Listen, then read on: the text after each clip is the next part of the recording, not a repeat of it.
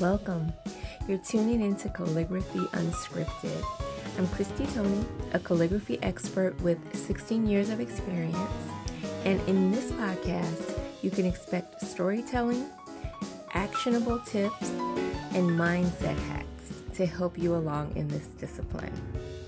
So let's just jump right in and ink up.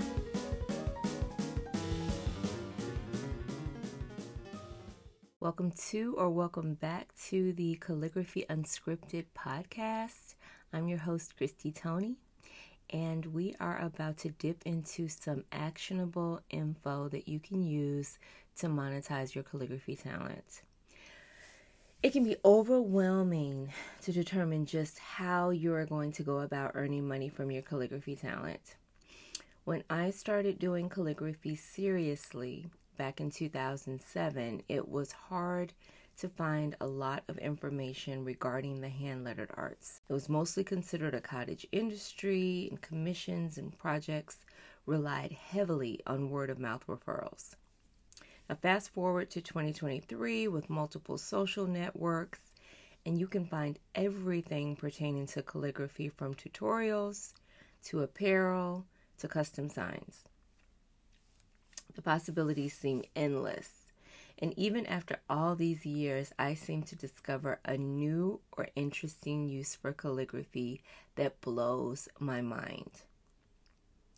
In today's episode, I want to discuss 8 specific ways you can monetize your calligraphy services and talents. Now, calligraphy obviously has a big tent, and some of these services sometimes overlap. Now, the following categories are just typically the way that I see these services offered. Once you decide what you enjoy doing, you can focus on becoming known inside your market for this category or grouping of work. Number 1, I'm categorizing envelopes and place cards. Now, I kept envelopes and place cards separate on purpose, as these two services are usually standard and found on most calligraphers' service lists. Again, these two services are standard and found on most calligraphers' service lists. Now, there are obviously exceptions to this, but these services are broad, and both event and corporate entities have this need. Now, I started doing envelopes and place cards and little else, maybe some table numbers. In the beginning, these were 2 major services that I offered. Number 2, calligraphy is fine art. So watercolor, spot calligraphy, invitation suites, just that highly bespoke, custom look that you will see calligraphers create. Think formal and modern scripts, pointed pen, illustrations, wax seal closures, custom monograms, all that stuff. Calligraphers who produce these fine art pieces are typically exceptional watercolor artists and are comfortable sketching architectural details of the event location and or the client's childhood home. A lot of residences have deep meaning for people. You'll need to be comfortable pulling out meaningful details that will resonate with your client and their guests. Whenever you are executing calligraphy that will be manipulated by a printer for mass production, just keep in mind that you'll need to have a basic understanding of the printing process and be comfortable digitizing your work. When I started calligraphy, I was still a print production manager, and so I had a high level of printing knowledge and the different kinds of printing that you could execute, letterpress, thermography, etc. But I did offer invitation services, but again, different trends or different industry changes will impact your service offerings. And the more visual the wedding industry became with Pinterest and Minted and Wedding Paper Divas, the more you were presented with someone else's work, just in my experience, and people wanted you to duplicate that, and it just got tiring. So I retired my invitation hat, but the materials that people are putting together now in terms of something very bespoke, something that you can't find anywhere else, are simply amazing. So if that's something that you're thinking about, just know that you need to be an exceptional artist to pull this off. Okay, 3, on-site brand activations, in-store events, product engraving, wood burning, on-site lettering, things like that. I've been finding exclusive engravers lately, and it's so popular that I can see why. I mean, the liquor bottles, the perfume bottles, jewelry. In-store brand activations usually occur seasonally, okay? You can find yourself booked for popular holidays, with the fourth quarter perhaps being the absolute busiest for calligraphers. Now, it's mostly engraving, but I am adding wood burning, lettering, and pointed pen to this category because brands will ask you to do different things on site. You may be asked to write personalized letters that will go with a purchase in a luxury brand store. So, those things happen as well. It's not just engraving. But speaking of engraving, I think it's very interesting to note that engraving in this industry until just a few years ago was amazingly gatekept. They really did a lot of gatekeeping with engraving. I don't know if it seemed accessible to the average calligrapher. But yeah, there are a lot of calligraphers engraving now. Since that era, brush drill engravers have been private labeled, and there are courses you can take and digital products available. I will put a listing for a digital product that I thought was very helpful when I first started learning engraving. But I will say that if you don't want to make a huge investment, you should just get a small Dremel tool. I'll also link to that in the show notes because it's something that may be extremely enjoyable to you, but it also might be something that you just want to do on your own in terms of giving personalized gifts to your family and friends. You may not want to monetize that, but I just like for people to get their feet wet with a Dremel before they actually invest in a brush drill. So I will give you that information. Okay, number 4, signage, my happy place. Mirrors, acrylic, windows, chalkboards, wood, wedding event calligraphy, temporary installations at wedding venues. Around 2010 and 2011, signage became extremely popular in the wedding and event world. Events went from having a handful of signs like reserved, please sign our guest book, to everything from bar signs, photo booth signs, in memoriam, and more. And part of it was just because these weddings became uber personalized.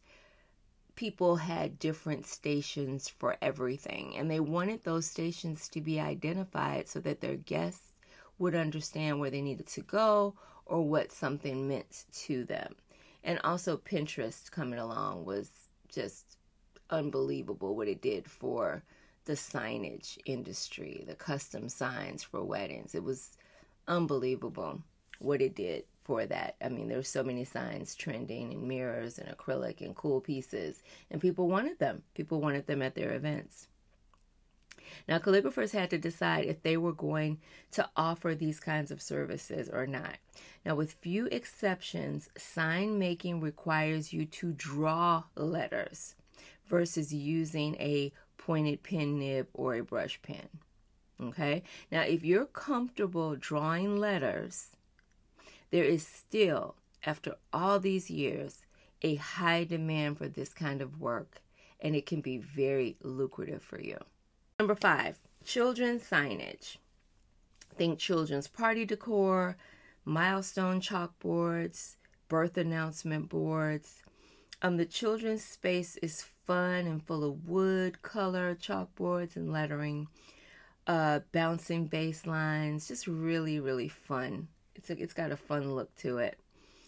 This work also, in addition to being found on socials, relies heavily on word of mouth because of the social nature of parents, you can easily find yourself doing a lot of work for the same circle or network of family and friends. So it's a nice monetization option. I find this medium relaxing, and I would love to do more of it, but like with everything else, you need to post the kind of work that you want to be known for inside your market. So if you want to do something, you got to figure out a way to actually find the motivation to do some signage or do some of that kind of work and photograph it and post it. There is no way around that. Okay, number 6, modern calligraphy exclusively using brush pens with text decoration. Think both fine line and Tombow style thicker brush pens and paint brushes. Now, I know this sounds odd, but hear me out. Bouncing baselines, plenty of color, blending, and decorative elements is amazingly popular. This is the type of lettering that has become a true art form, really. And it's not just script. People are using these paintbrushes to make amazing block serif or slab serif letters. It's really beautiful. And if you enjoy vibrant colors, handling paint and brush pens, then this is a revenue stream that may interest you. Okay, you can letter quotes, digitize the work, and sell those prints. You can also use this lettering style as a design solution for more graphic needs that clients may have, like book covers, logos, and sign painting. It's a really nice springboard for sign painting. So it's just something to think about. It's a legitimate monetization option. Number 7, product calligraphy. Think apparel, phone cases, hats, makeup bags. The possibilities are endless. Now, a lot can be done with digitized calligraphy. And when I say digitized calligraphy, I mean you getting comfortable turning your written letters into digital files. Okay? Now, you can look into getting products created from these files to be placed on a product to sell. But you also may want to consider selling the files themselves as SVG files, which are so popular. These are the types of files that can be turned into vinyl. They're used with Cricut machines, and people pay for these. People really pay for these. You just probably need to do a high volume of them because it is more of a low dollar product offer. Etsy has really bastardized the SVG file pricing. You can probably get 100 files for Christmas for $1. So, it is pretty competitive in certain spaces, but other spaces, not so much. And people will pay for these files. Now, there is an audience that will buy that digitized artwork for their own personal or commercial use. So you just need to keep that in mind.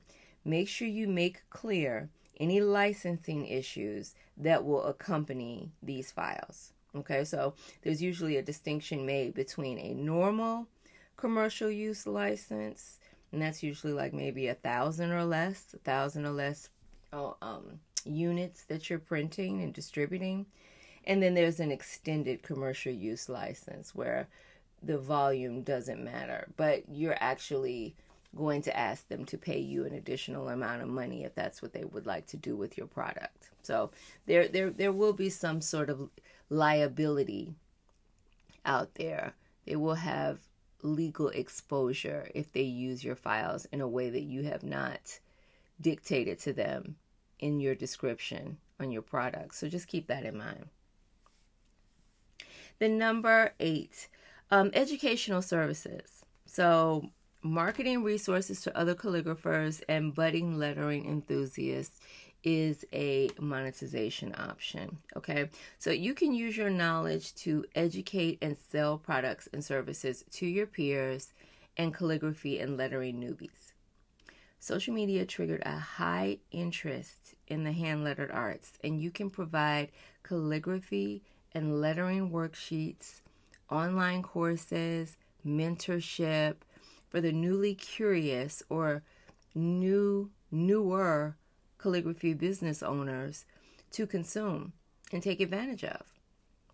I mean, I will speak from personal experience that it is tough to do this and do client work at the same time. That's why you will find a lot of educators, that's all they do. They do that exclusively. But before I leaned into providing more problem-solving content to my audience personally, I just scaled back on the amount of work that I take on during wedding season. I used to take on so much work, I would be drowning every weekend, 3-4 weddings a weekend. I can't do that anymore and still be there for my audience. I want to provide value, and I want to make sure that I am serving my patrons on my Patreon. So there has to be some sort of balance. But this is a very nice monetization option for calligraphers who feel like they have something to give people who are coming up behind them. Okay, so quick review of the 8 ways you can monetize. Envelopes and place cards. Calligraphy is fine art. Watercolor artists. 3, on-site brand activations. 4, signage. Number 5 was children's signage. 6, modern calligraphy using brush pens, paint brushes, text decoration. 7, product calligraphy, apparel, phone cases, etc. And number 8, educational services, marketing your knowledge to other calligraphers and budding lettering enthusiasts. I am including a link to a PDF in the show notes that you can download listing these categories so you can refer to them later as reference. I think it will be invaluable as you contemplate your offerings to your audience. And that is it for today's episode. If you are not already subscribed to this show, make sure you hit the little plus button in Apple Podcasts or follow in Spotify, and it'll just mean that you'll get each new episode straight to your podcast app every Monday. Thank you so much for listening, and I'll catch you next time. I hope you enjoyed the episode, and I appreciate you listening. Don't forget to hit that subscribe button. Check out some of my problem-solving content in the show notes, and I'd love to connect with you on socials. I can be found on Patreon, Instagram, TikTok, and YouTube under Calligraphy by CT. Until next time.